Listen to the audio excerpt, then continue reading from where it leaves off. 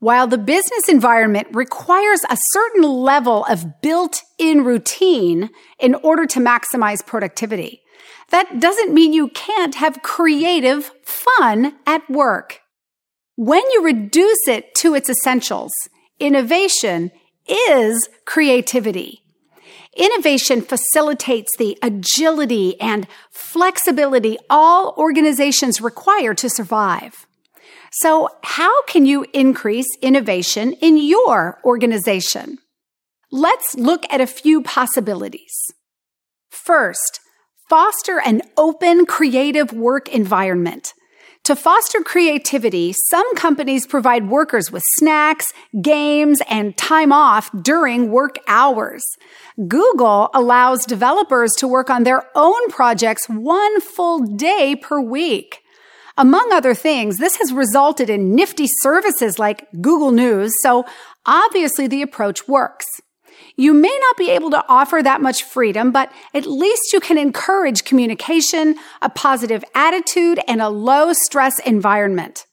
All these can support the greater mental flexibility and unshackled thought that result in profitable innovation. Team bonding events like retreats can also work as long as you don't make them competitive or stressful. Second, motivate your team. Positive reinforcement in the form of rewards, bonuses, special privileges, comp time, and prizes will keep people on their toes. Not everyone will participate, but many will when they see their efforts have clear benefits. Third, encourage diversity. A wide range of working styles, thought processes, and viewpoints is essential to avoiding groupthink, where a homogenized team loses the ability to see solutions obvious to outsiders. Innovation can only grow in a well-fertilized field. Rather than stunt its growth, find ways to encourage interaction and the exchange of ideas. Break down information silos between teams by getting them together to exchange ideas. Bring in speakers from the outside to offer alternate perspectives. The cross-fertilization that results will blossom into ideas you can profit from. Fourth, provide the proper tools. Carpenters can't do their jobs with hammers alone. They also need saws, levels, planes, drills, and miter boxes.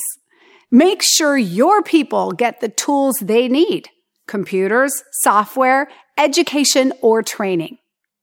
Fifth, create innovation teams.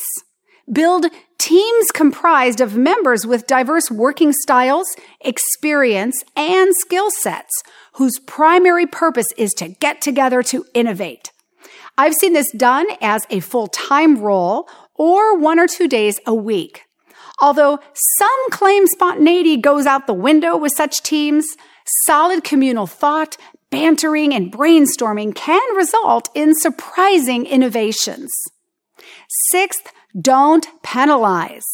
To be truly innovative, you must risk failure. That's just part of the creative mindset, since you fail more often than you succeed.